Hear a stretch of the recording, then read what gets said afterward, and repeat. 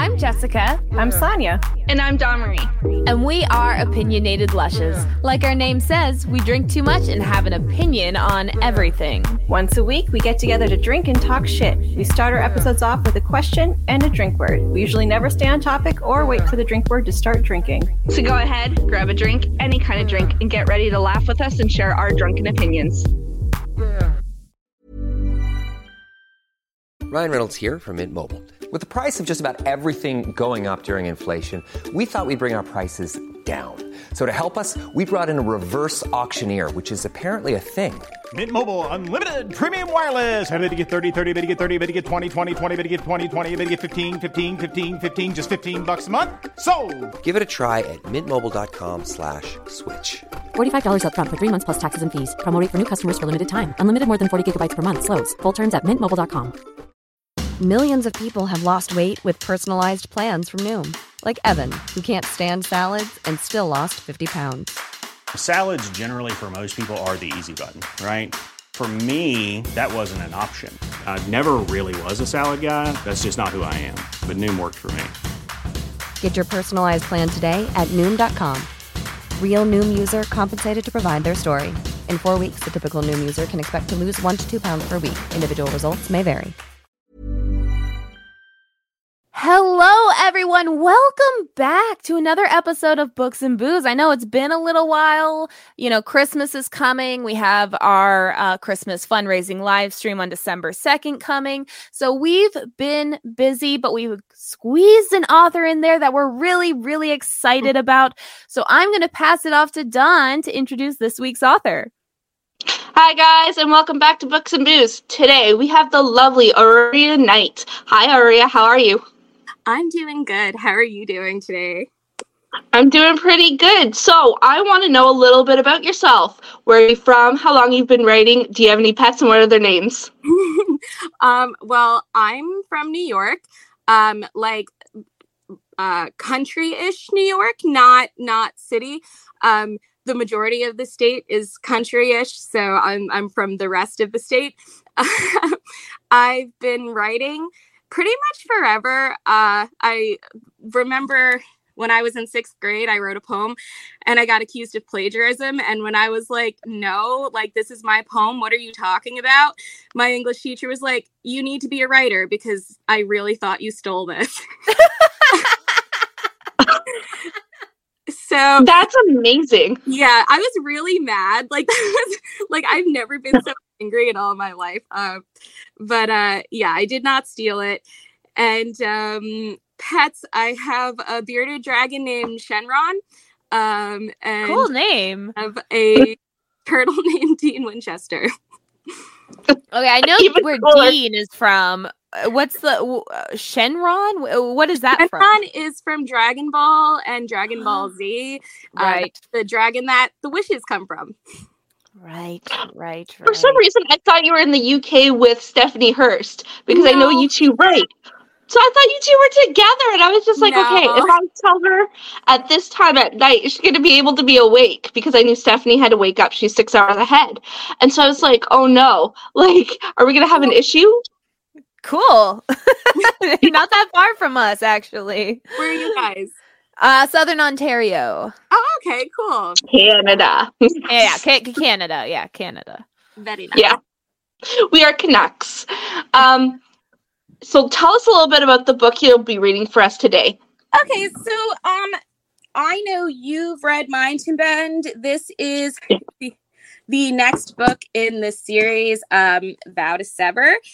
So this is about a serial killing billionaire who is basically so inept he can't feed himself. You know, he's been entirely or by his staff his entire life.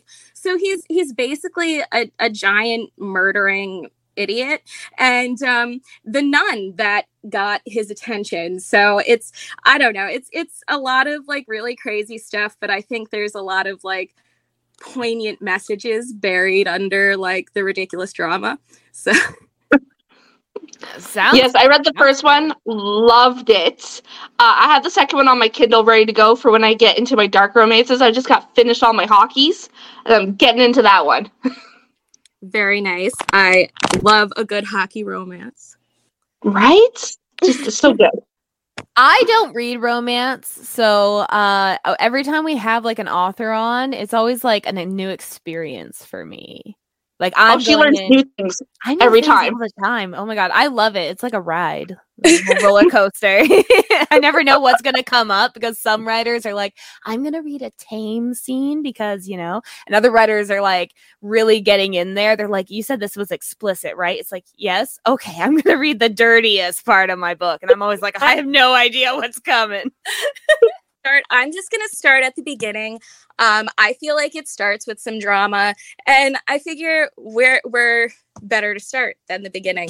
True. Well, I'm gonna read the drink words for this before we get started, so our listeners can play along. So the drink words are vows, Pax Bouchard. Did I pronounce that right? Okay, Pax Bouchard. God, and if you're feeling extra challenged, Father. If you really want that liver damage, come on up. Listener discretion is advised. Please drink safely. I believe I brought that up like purely as a joke. I word count, and there's 13 of them. That's okay. I'm ready for a challenge. Here. If you want to be a healthy drinker, get a glass of water. And every time Father is said, drink some water in between all the drinks. Prevent I will not. hangovers. I'm taking the challenge. Yeah, we're good. I'm drinking beer tonight, so nice and light little sips, nothing hard. Mine's rum, so I'm Good going luck, hard. Dawn. I'm excited to hear what questions you're gonna ask after. Whenever you're ready, we will mute our mic so you don't hear us slurping or giggling while you're reading. Yeah, and you just let us know when you're finished. Oh, Lord. Okay. Whew. Chapter 1. The Funeral of Alexandre Bouchard. Magdalena. Merciful Lord, turn toward us and listen to our prayers. Open the gates of paradise to your servant.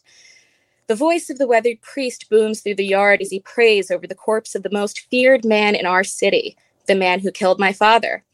That's highly unlikely. Sister Constance's words carry beyond her intended audience of Sister Mary Catherine and all the way back to Mother Superior. I don't mean to smile. Constance and I are far from friends, but I can't help but agree with her. I shouldn't be glad anyone is dead, but here we are.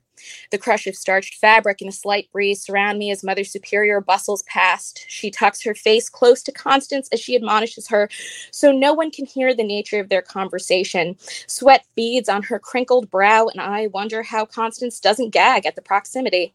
When I'm the one in trouble, which is often, she makes my humiliation a public spectacle. I'm far past caring about a little unfairness, especially today when the man who killed my papa is dead. My controlled smile breaks out in full when she swats the back of her hand. The favorites don't usually get that treatment, and I have to check myself for all the petty satisfaction I'm drowning in this afternoon. I'll pray for forgiveness later, and I'll hope I mean it by then. But for now, I've won. I'm sorry, Mother Superior, she sniffs and rubs at the reddening mark, but her pride hurts worse than the smack.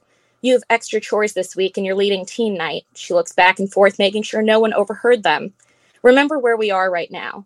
This is our home, our sanctuary, so it shouldn't be unsafe, but a mobster's funeral isn't particularly safe for anyone. Mary Catherine chuckles lightly at her friend's misfortune, not even bothering to hide the ugliness for once. You'll join her, Mother Superior snaps. I keep my mouth shut lest they involve me. Mother Superior returns to her place behind us and my back automatically straightens. She's been in charge of my care since I arrived 10 years ago when I was 14, and we've never had a warm relationship. She doesn't think I'm suited to this life or belong here at all. She wanted me gone the day I turned 18, and if it weren't for Father DeMarco, who took me in to begin with, she would have gotten her way. I still don't know what I did to make her hate me as a scared and homeless teen, but clearly there was something. I've often wondered why the line I'm expected to walk differs from the others, but it really doesn't matter. No amount of obedience has tempered her hatred of me. The two who she actually likes continue murmuring, but much quieter, and I tune them out as the procession slowly but surely moves across the manicured yard. Today is strange and frightening, but ultimately a cause for celebration. My eyes drift to our in-house cemetery, and thoughts of death and my final vows roll around my mind. Will I be able to devote my life to God, die, and be buried here as I wish? With the politics, that's not always a clear answer. Mother Superior can't live forever, but my only real friend is Father DeMarco, and I often worry his favor isn't enough. Who would take her place, and would they make my life worse? The bitter, petty enjoyment settles wrong in my stomach. My head throbs with the buzzing speaker system, and my worries crack apart the veneer of celebration, leaving the truth exposed. It's wrong to feel joyous that a man was murdered by his own son, and I will have to face that murderer. Suddenly, I wish more than anything I'd faked an illness to avoid this funeral. I should have lit a candle for my father in peace. The turned earth fills the air with hints of cloyingly sweet death. Father DeMarco once told me that flowers covered the smell of decay in the days before formaldehyde, and I'm left to wonder why I can smell the body when he's surely embalmed. He must be.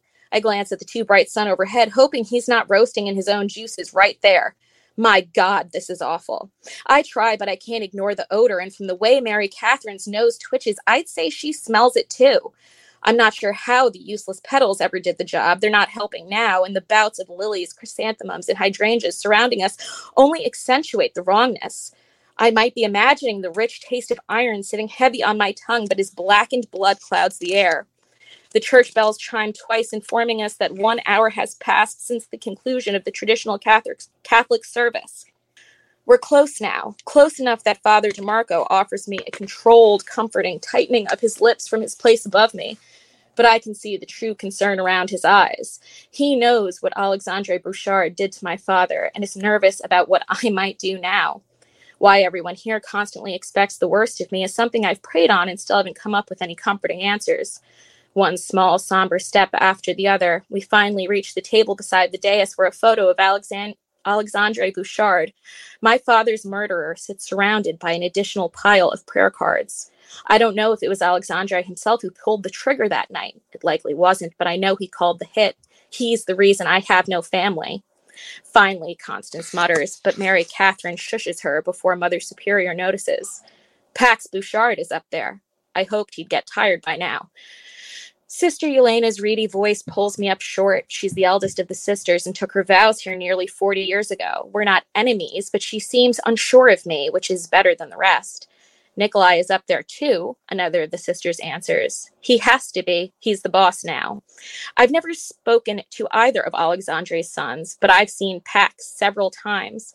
I watched him, if I'm being perfectly honest. The first few times I followed him around the monastery, I had enough rage burning in my heart that I convinced myself I really meant to kill him.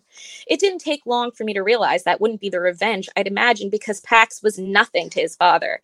He despised his youngest son. Pax's reputation is somehow even worse than his father's, crueler, a killer who does it because he enjoys ending lives for fun.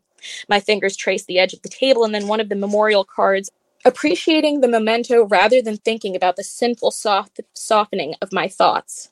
Pax Bouchard is a killer, not my hero. He's the animal his father made and not one who needs shelter. I'm dreading stepping up on that stage and facing the man I've been slightly more than morbidly obsessed with for the past few years, cursing how I'm feeling. But what scares me more is the fact I want to see his victim, the man who killed my father. I lift the card by one edge, pressing it into my finger as I stare down the living image of Alexandre Bouchard. The sharp little prick of the laminated corner centers my spiraling thoughts.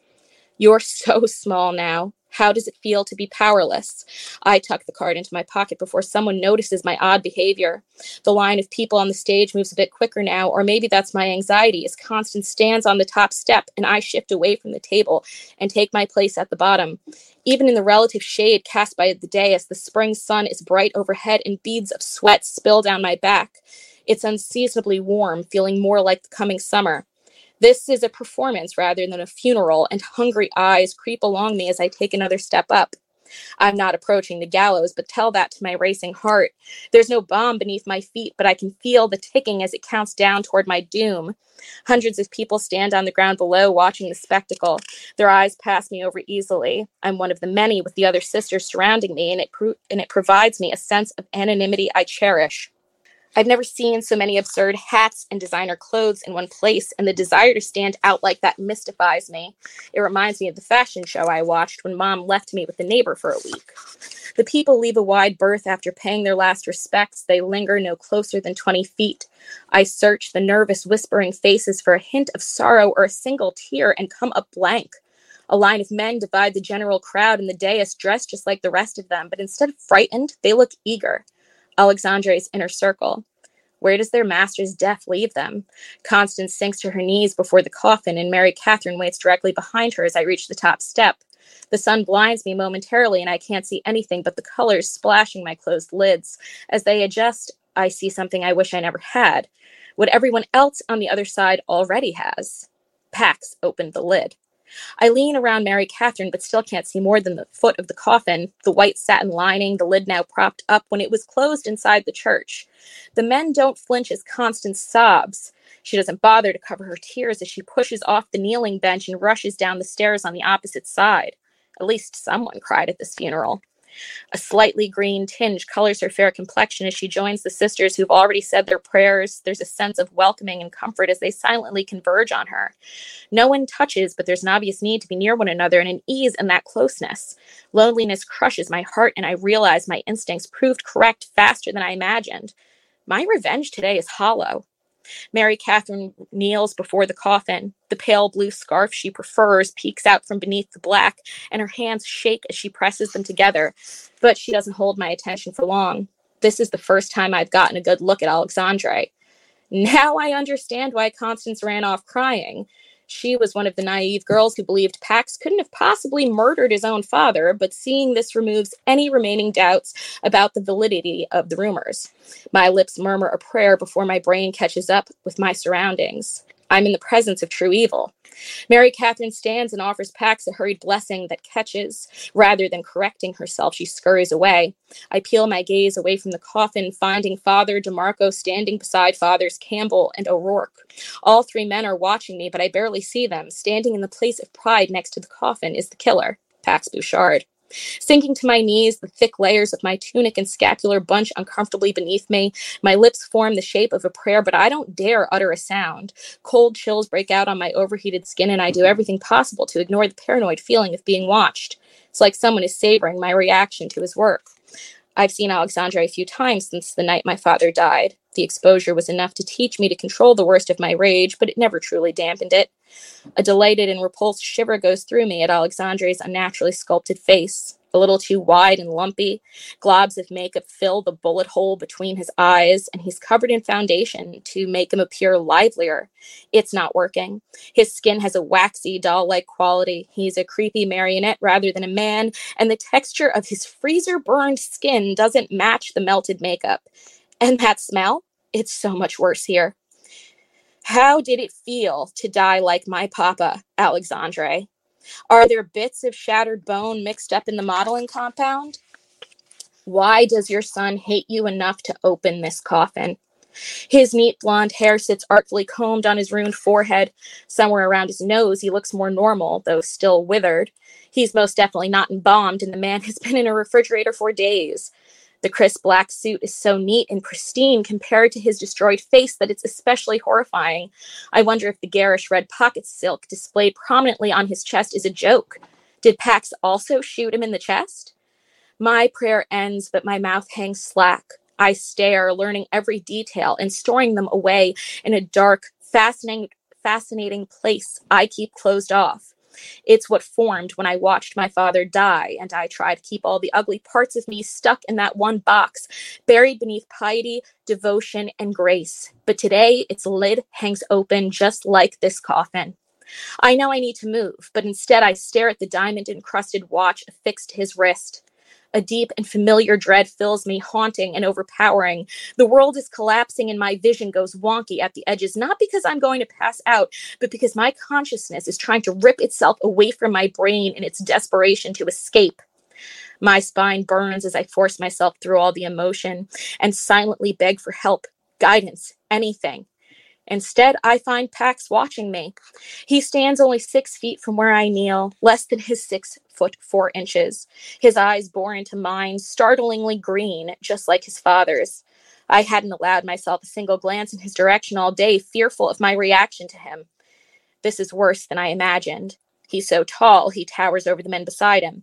He's not overladen with muscle, but broad and strong through his arms and shoulders. Sharp features, curly black hair, and full lips make me ache in forbidden ways. His black suit and red pocket silk match his father's perfectly, and I'm certain Alexandre's chest contains bullets.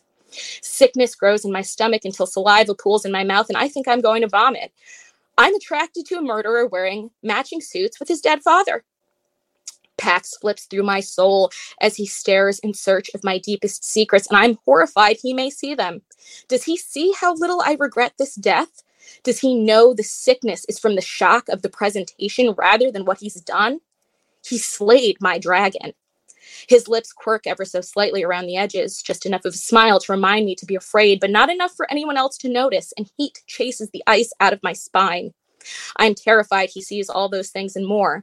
Everyone here knows what Pax is, and the current boss stands beside him rather than condemns him.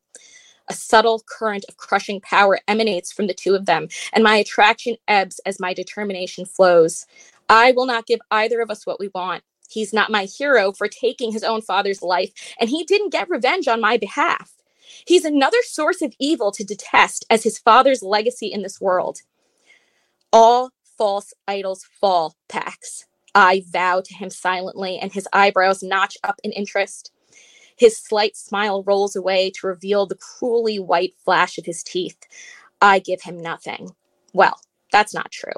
I smile back, broad and bright. But before I'm too satisfied with myself, my gaze stumbles on something I wasn't meant to see. A line of purple bruises beneath his collar.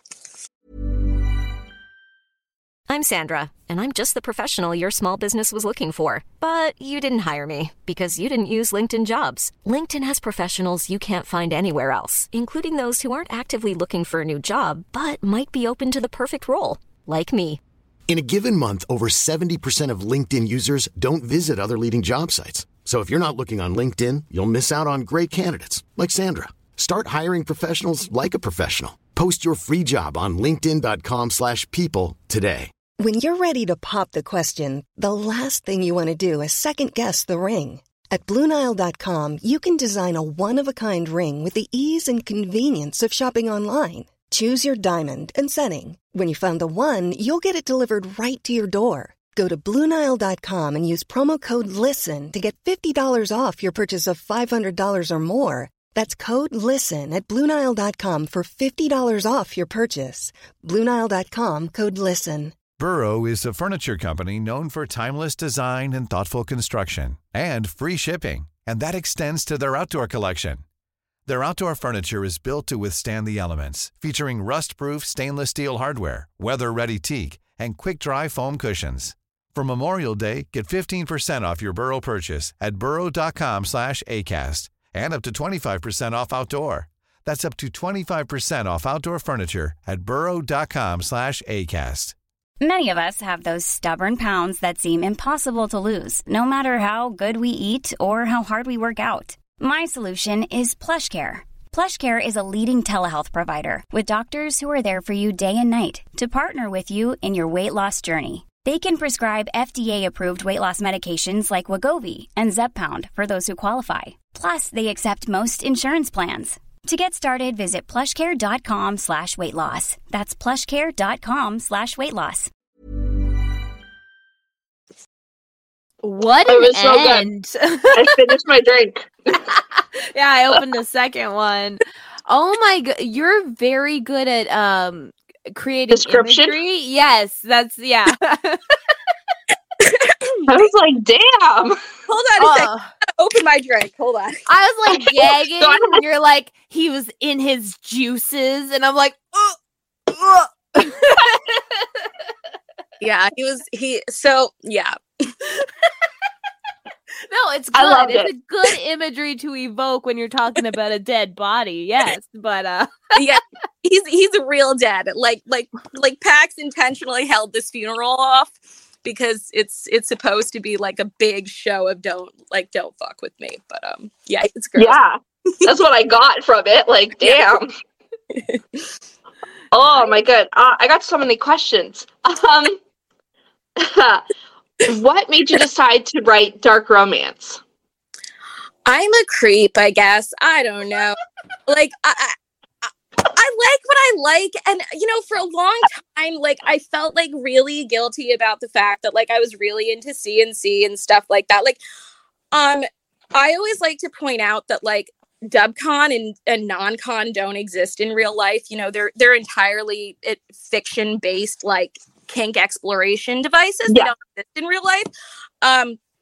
But like I've always been into like CNC and shit. And for the longest time, like I really like tried to like feel bad about it and like, I don't know, judge myself. And once I just said fuck it, like dark romance was an obvious choice for me. Yeah, obvious, yes. I agree. I also write rom-com. Just a little, just sprinkled in there. I write a little rom-com. Well, I like the jokes and I like the banter. Fair. I've been trying to like decide on a secondary pen name for rom-com going forward. And I have this, like, literally at this point, it's an intrusive thought because I vetoed it 600 times. But my brain keeps saying Aurelia Nightlight. I think that's cute. I think it's very rom-com-y. It is cute. Yeah. I love it. It's too much, though. Do you think you'll ever write? I mean, you talked like about writing it rom-coms. Do you think you'll ever explore genres outside of like romance? Or I have like some really high fantasy stories that like I would one day like to try to traditionally publish. That's like a very, very long standing goal though. But yeah, I do have like one high fantasy story that I've rewritten like 6,000 times. Cool. No one will ever see it though. One day. Hopefully. One day. Yeah, hopefully one day. How long does it usually take you to write a novel? It depends how manic I am. I have ADHD and I operate really well under pressure.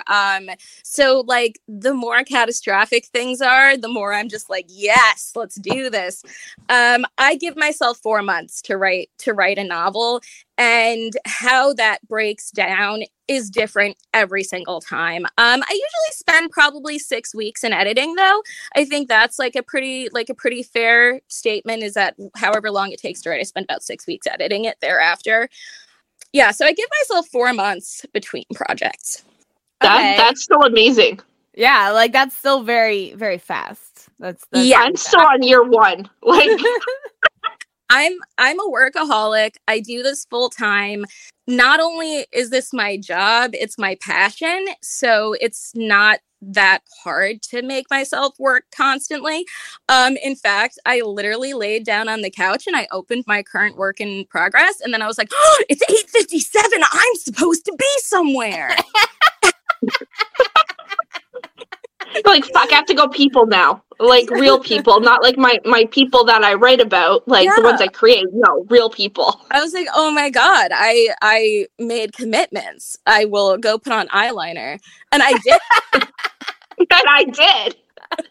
I'm so happy we were worth taking away from your work for like a little bit. I'm so... Yeah, you were. And tomorrow's my birthday, so I'm not allowed to like work at all. Like I'm not even allowed to touch my tablet, but whatever. Like they have to keep me entertained, and that's not an easy job. Well, like we said earlier, happy almost birthday. I can't believe you're celebrating starting the celebration with us. Yeah. But I feel so happy. I didn't even know. So I'm 31 this year and I'm very relieved because I feel like 30 was such a catastrophic year for me. It was a decimating, soul-crushing year. And I just feel like 31 is like whatever. Yeah. My 30th birthday, I shaved my head. Like bald. Yeah. So I understand. I really checked out the topography. It's not an option for me. I look like I've got some good ridges. I think that I would survive like a lot of head injuries really well, but it definitely is not going to look good. There's a new TikTok filter that does the whole shaved head, and I did it. Yeah. I look like a baby daddy of like 12 kids that got out of prison, and I do my own tattoos. That's what I look like, and so I'm never shaving my head. Mine was I have a very domed shaved head, so I just had to make sure I had a full face of makeup, and then I looked okay. You have very nice eyes though, Jessica. Like you can do the cat eye really nice. Like you have a very feminine face, so you can pull off the head. I have a very masculine face. Pull it off. I can't comment because you are like half an inch big right now. How do I even? Like, no, I don't think you can zoom in. Oh, I love your glasses. Wow. Oh, thank you. I'm trying to grow my hair out, though. I am really trying. We're getting there. We're getting somewhere anyway. But what do you find harder to write, especially because you're thinking of writing fantasy and that kind of stuff, or you have written fantasy that we won't see, so I don't know if it exists. You gotta release it for me to see. I'd probably put it under my actual name too, rather than a pen name. Oh, and I don't even know what that is. my nom de plume. So which do you find harder to write? Like characters, or is it world building? I don't find either difficult to write because my imagination is like too real. These people are too real to me. The world that they're in is too real to me. I can see, I can feel, I can smell what I'm describing to you. My biggest problem is translating what I see in the right order.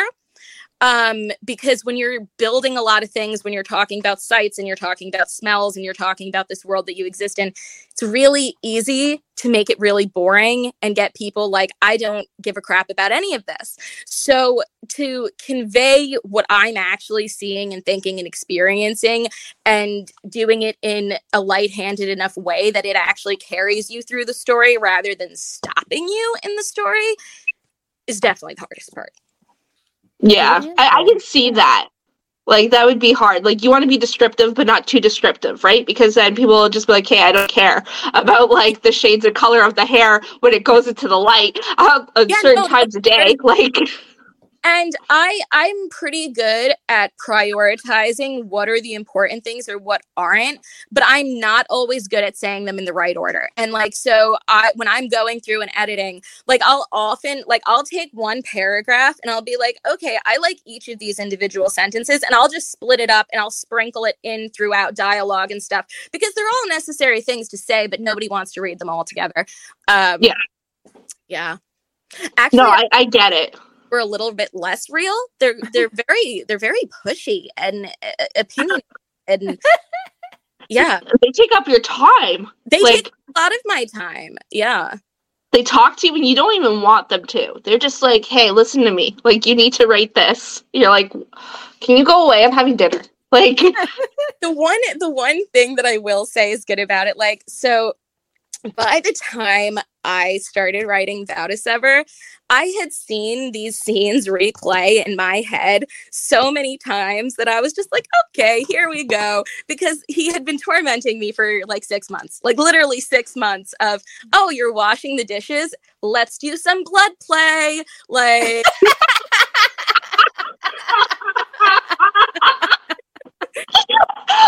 Wherever you see bubbles on dishes, all of a sudden you're just like, yes, blood. That's it. Listening. So so one of my most highlighted lines in here, is it's something to the effect of, let's see what's wetter, your cheeks from those pathetic tears or your needy cunt. So that's intense. Yeah. So like, there's the glistening bubbles definitely.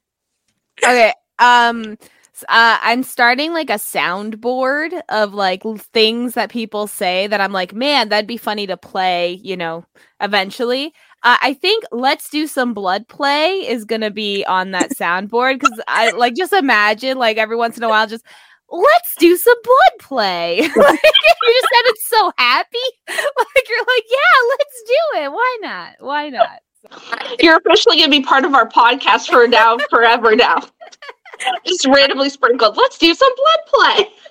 I very lovingly call these my telenovelas. So there's lots of like cheerful like eviscerations and, you know.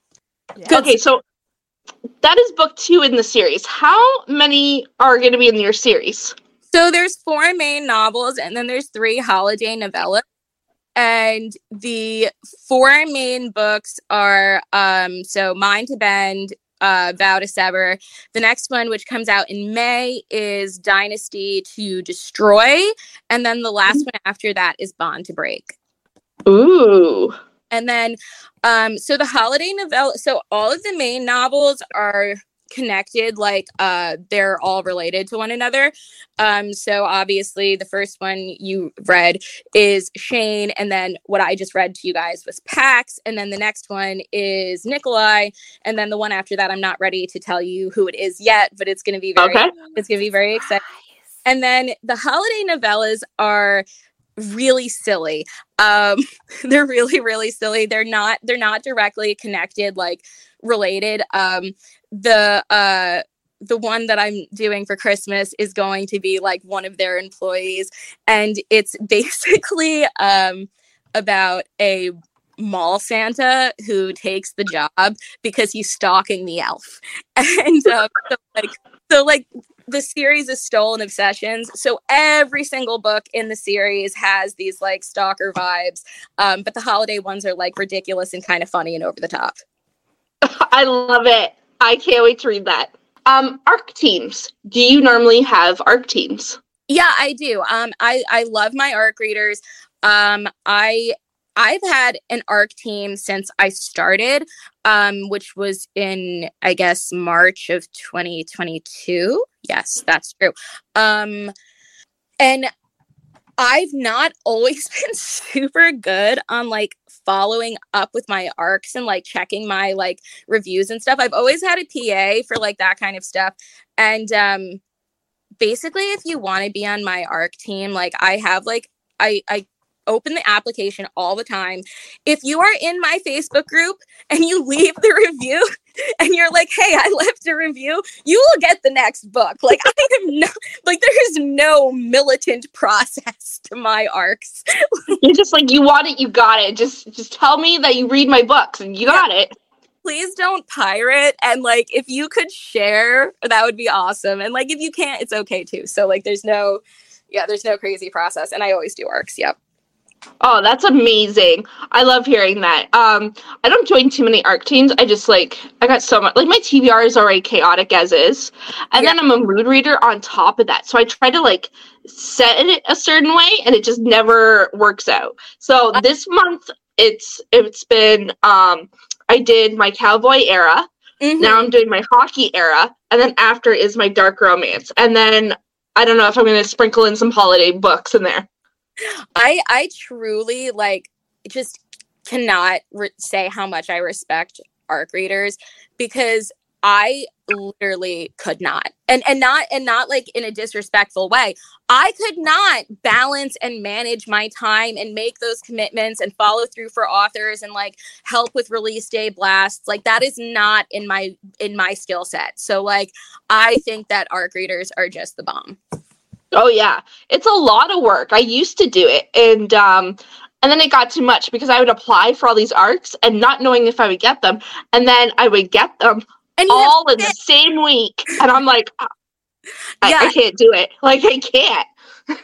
I still like I'm not like a super experienced author or anything, so I research and stuff, but I still don't know like 100% like what's the best day for me to release, you know? So I picked November 1st. I was like, whatever, November 1st, my birthday is the 12th. Like it feels like a good date. It gave me enough time.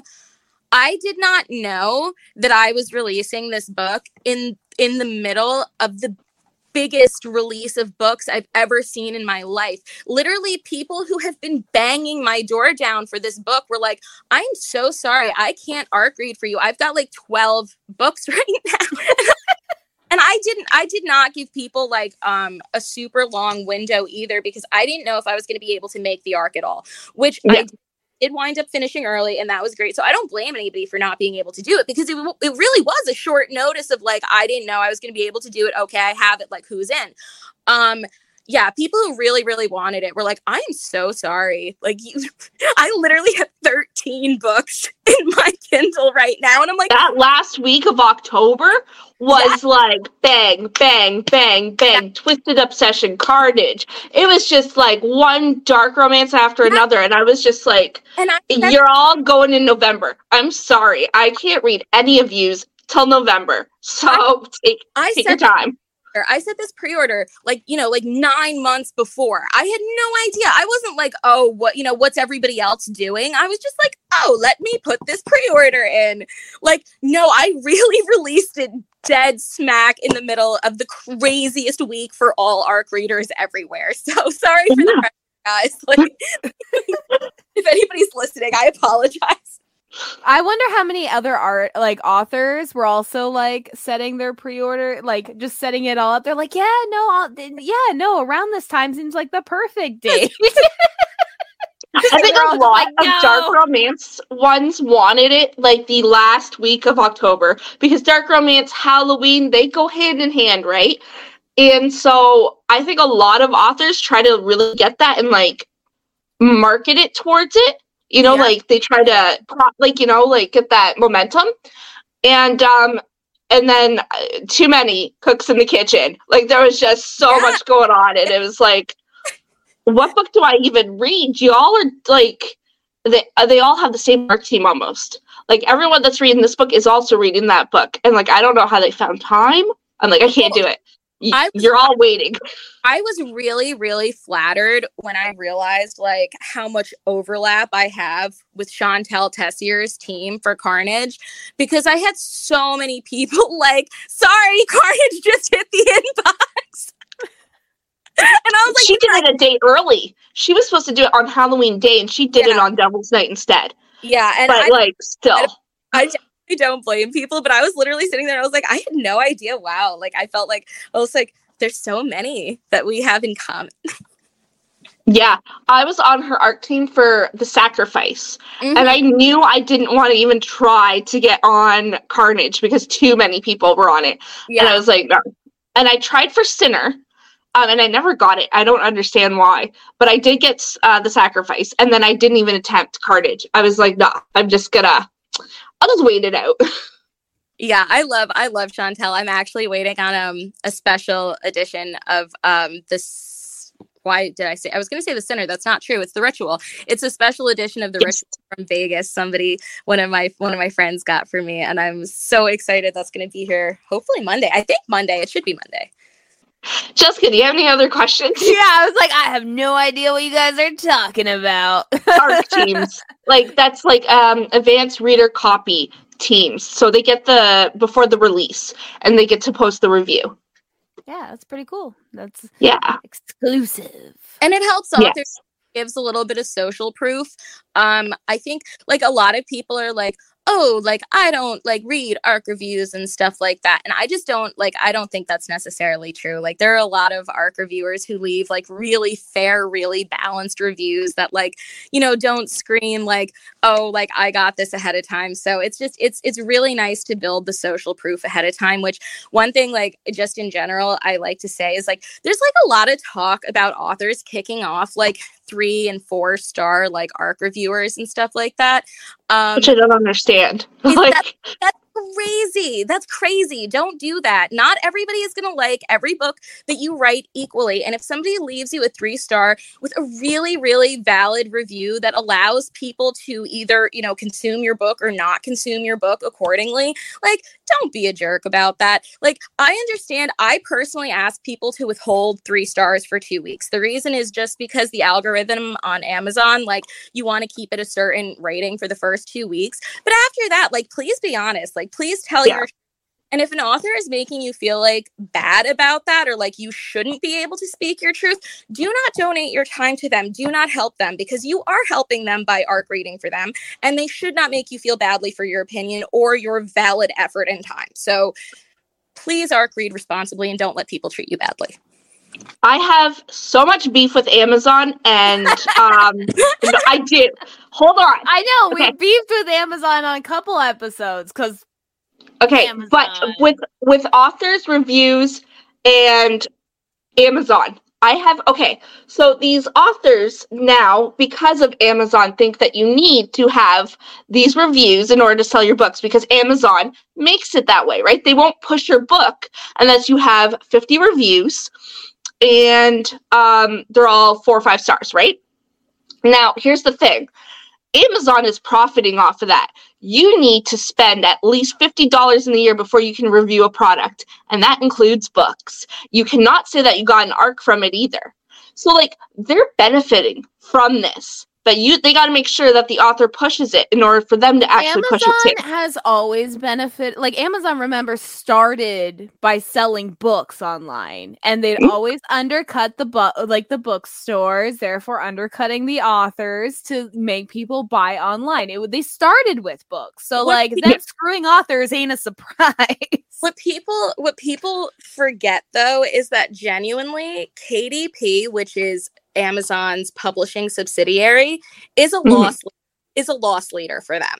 They don't actually profit off of the book. Or when you're talking about the big picture, like, are they in the black on the books? Yeah, they are about in the black on the books. They have other departments that are making them exponential amounts of money. Oh yeah. So KDP is something that is regularly on the chopping block. And I think that the only reason that they haven't axed it entirely is because of customer satisfaction. I think people would just be in large, absolutely outraged if they were to do that. So they invest the time and the manpower in keeping KDP running. But there's not a huge incentive to make KDP a really smoothly functioning machine because they're not making a whole ton of money on it. They're really not. And furthermore, the trad books that are bringing them like a substantial amount of money, which indie books are also bringing in a lot of money, but the trad books are not using KDP necessarily. They are in the sense that they have back-end deals where they have accounts where they're allowed to load, hundreds of these books, but they're not using KDP in the same way that indie authors are to assign ISBN numbers and do things like that. So there's so much that could be done better and could be done right. But the reality is that there's not really motivation for Amazon to do those things except in customer satisfaction. That's the only reason KDP is still open. So if you want changes as a reader, you have to write into Amazon. And what you have to do is you say to them, I spent X dollars this year, because that's the language they speak. They don't speak any other. That's exactly it. You tell them, I spent X amount of dollars this year, and these are the changes that I want to see. And that's the only way we're going to see any changes within publishing on Amazon, because customer satisfaction is the only reason they even have the department. Yep. Preach. Yep. But I spoke that about Amazon, my beef with Amazon. I just, oh my God, I'm so mad at fucking, what's his name? Bezos? Yeah.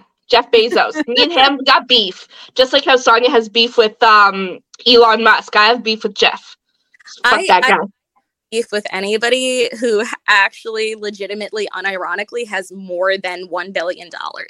I just personally feel that if you unironically have more than $1 billion, donate some of it so that you have almost $1 billion and then you're still super rich. And yes, it may be an arbitrary line, but you don't need $1 billion. I don't care who you are. You don't need $1 billion.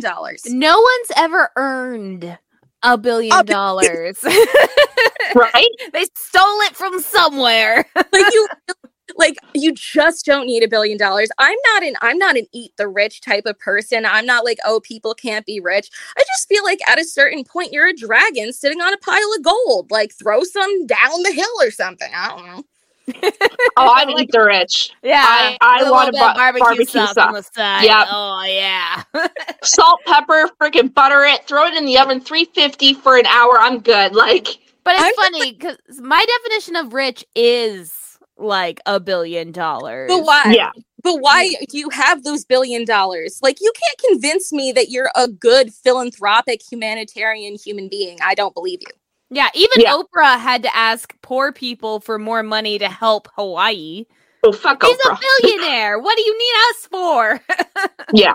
Put your money where your mouth is. Like, Jesus Christ.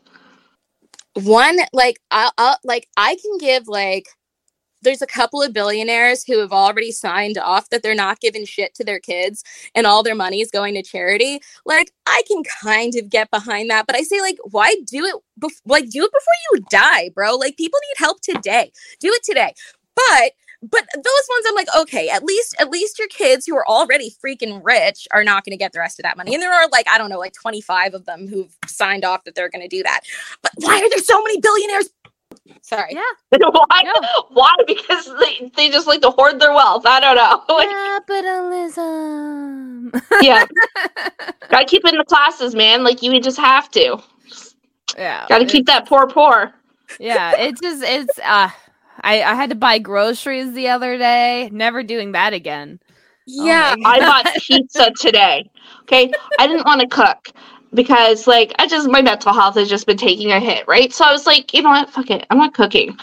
My mental health did not take any better of a hit once I got That's that. all you need. It's Saturday. I didn't want to cook. Yeah. So, like, then I got the bill for 3 medium pizzas was $75, and I was like, fuck. Like, okay. Well, I'm gonna get drunk now because fuck that. Yeah. I also got a pizza tonight because I didn't feel like cooking. I was tired, whatever. And I told them that I wanted tomatoes and onions on my pizza. And they didn't put tomatoes and onions on my pizza. And I'm lactose intolerant. And I shouldn't be eating pizza anyway. But if you put any veggies on it, I'll literally die. So I couldn't eat it. I was very sad. Oh. Rude. We need to write a letter. It was so rude. I was so upset. So rude. Yeah. Well, so write a letter and then send it to all your ARC readers. Yeah. Make it like a book. Was willing to hurt herself for you, sirs and Matt. Yeah. Like, my stomach was gonna hurt, and I was gonna do that for you. Yeah. Look what you did. I was. What advice do you have to give to, like, indie authors or first-time authors, do you think? Well, not to sound like an asshole, but number one, if you can stop writing, do it. Like seriously, stop writing. What? Like, if it's something where you're like, oh, I'm gonna go get rich and write some books and it's gonna be fun because everybody's gonna love me. Just stop, bro. Go do something else. Like, go be a party princess for kids' parties or something. I don't know. Don't do this. Like, if you don't feel alive while you're writing, if it doesn't fuel your soul, go find something else. Because this is, like, not, like, bro, I get DMs telling me my characters drink piss. So I have a choice of giving people a biology lesson or...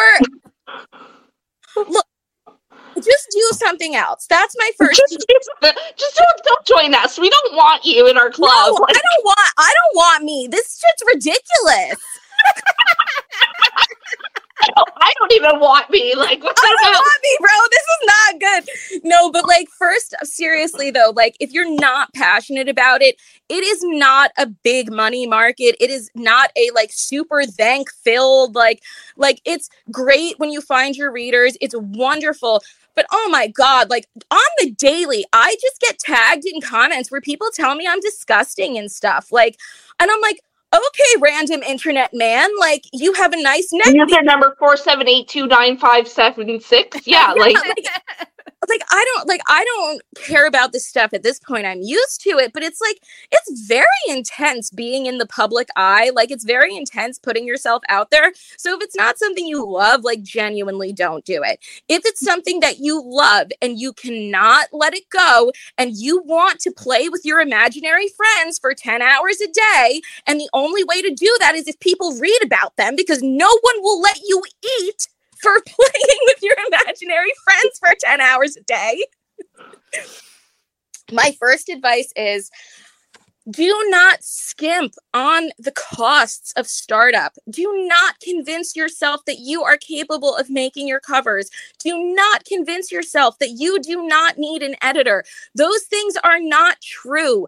Unless you are literally a graphic designer and you know how to design book covers, unless you are literally a book editor and you know how to edit books, of course, in those circumstances, you know what you're doing. But you, the layman, do not assume that you are capable of doing all of these things alone, because you will put out a subpar product. No book should have one set of eyes on it before it goes to publication.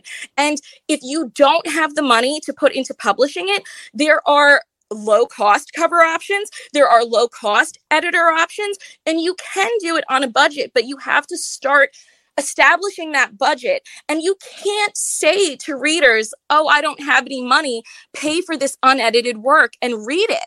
That's not fair. You're taking advantage of your consumer. So if that's what you love and you really want to do it, give it what it's due. Put a beautiful cover on it. Edit it and treat it like what it is, something worthy of other people's time and attention. And if it's not worthy of you putting in that work, don't try to make other people pay for it. Put it online for free and let them read it. And there's nothing wrong with that. I've read so many stories online for free that I absolutely adored. There's nothing wrong with that. No, I agree. Amazing advice. Oh my God. Yeah, no, most people, they just give off their one little tidbit, but that's it's a lot. I mean, I'm not a writer. I do music. So it's very, very similar. Like I was even going to say, like with ARC readers, like with music, you put up a secret link and you send that secret link to people to listen to write a review before the song comes out. Like it's a lot. It's art, and art takes a whole production. It's a whole production. You have to accompany the vocals and the instrumentals, and you have to balance the sound, and you have to make that sound pleasing to somebody's ear. You hire producers. Exactly. Yep. You make album art, like this is, it's art. It's a whole product. You're making a whole product, creating a marketing strategy. It's a lot of work. Like it's not just individual. You need a team. You need a team. It's impossible for a single person to create a complicated production to the market quality. It's impossible. So don't try to do something that's not possible. No, I think that's excellent advice. Yeah, it's very real. You know what I like about it? It's raw and real. Like, it's not like some fluff, like, just write and it'll come together on its own. Yeah. No, it's like, no, that's not how that's going to work. It's going to be hard. You're going to have tears. You're going to puke. You're going to, it's going to be messy, but eventually it will come together and be nice. But you're going to go through the ringer first. And if you were to ask me, is this worth it? Is this what you want to wake up and do every day? The answer is absolutely. Absolutely. This is what I love. This is what I'm passionate about. And at the same time, though, that's exactly why I'm willing to give real advice. I'm just the last person that you come to if you want a yes, ma'am answer. If you want lip service, just don't ask me. Because honestly, most of the time, my brain doesn't even realize that I'm supposed to be nice. I'm just honesty. And then I'm like, oh wait, let me back that up a little bit.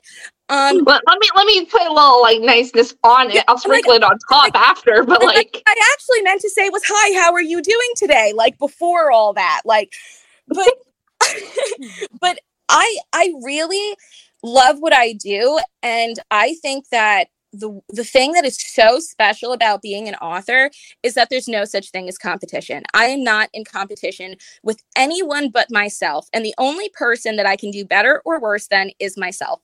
Readers are voracious. They want to consume. I mean, how many readers out there have read 500 books this year? You're telling me that I'm supposed to keep up with that? I'm one bitty human with one bitty brain. I can't write that many books. How many books do you read in a lifetime if you read 500 a year? The idea of author scarcity is ridiculous. The idea that you are in competition with other people is ridiculous. If people are not reading, you need to do something to get in front of them more. You need to look at, your advertising, your book cover, your content, your quality. What is going on if people are reading or not? But I promise you, it's not about what the girl next to you is doing. And that's what is so wonderful about this business, is that you can literally just endlessly lift each other up, and you're simultaneously lifting yourself up. And the idea of scarcity and the idea of being in competition with other authors is just like silly and stupid and harmful. So if you're going to start writing, also remember, there is room for all of us to elevate each other. Like, we do not need to have a scarcity mindset. Yeah. I love that so much, because we need to lift each other up. We need to be everyone's hype man. We do. And especially like with a program like Kindle Unlimited, like my books are available in Kindle Unlimited. You pay $14. You can read as many books as you want. Like, why would I be in competition with another girl who's in Kindle Unlimited? Let's tell our readers about each other, and then everybody can read everybody's books. There's no need for Yeah. Well, I'm all out of questions. Do you have any? I think that's a great way to end this, actually. Like, that is solid. Yeah, that's solid advice. So if you're a writer out there, keep that in mind. Make sure you really, really want it. Make sure you build your team. Make sure you put in the time, effort, money, everything that it needs to exist. Just absolutely love it from the bottom of your heart and give it everything you have. And if you don't expect other people to love it either. Exactly. Aurelia, tell us where we can find your books.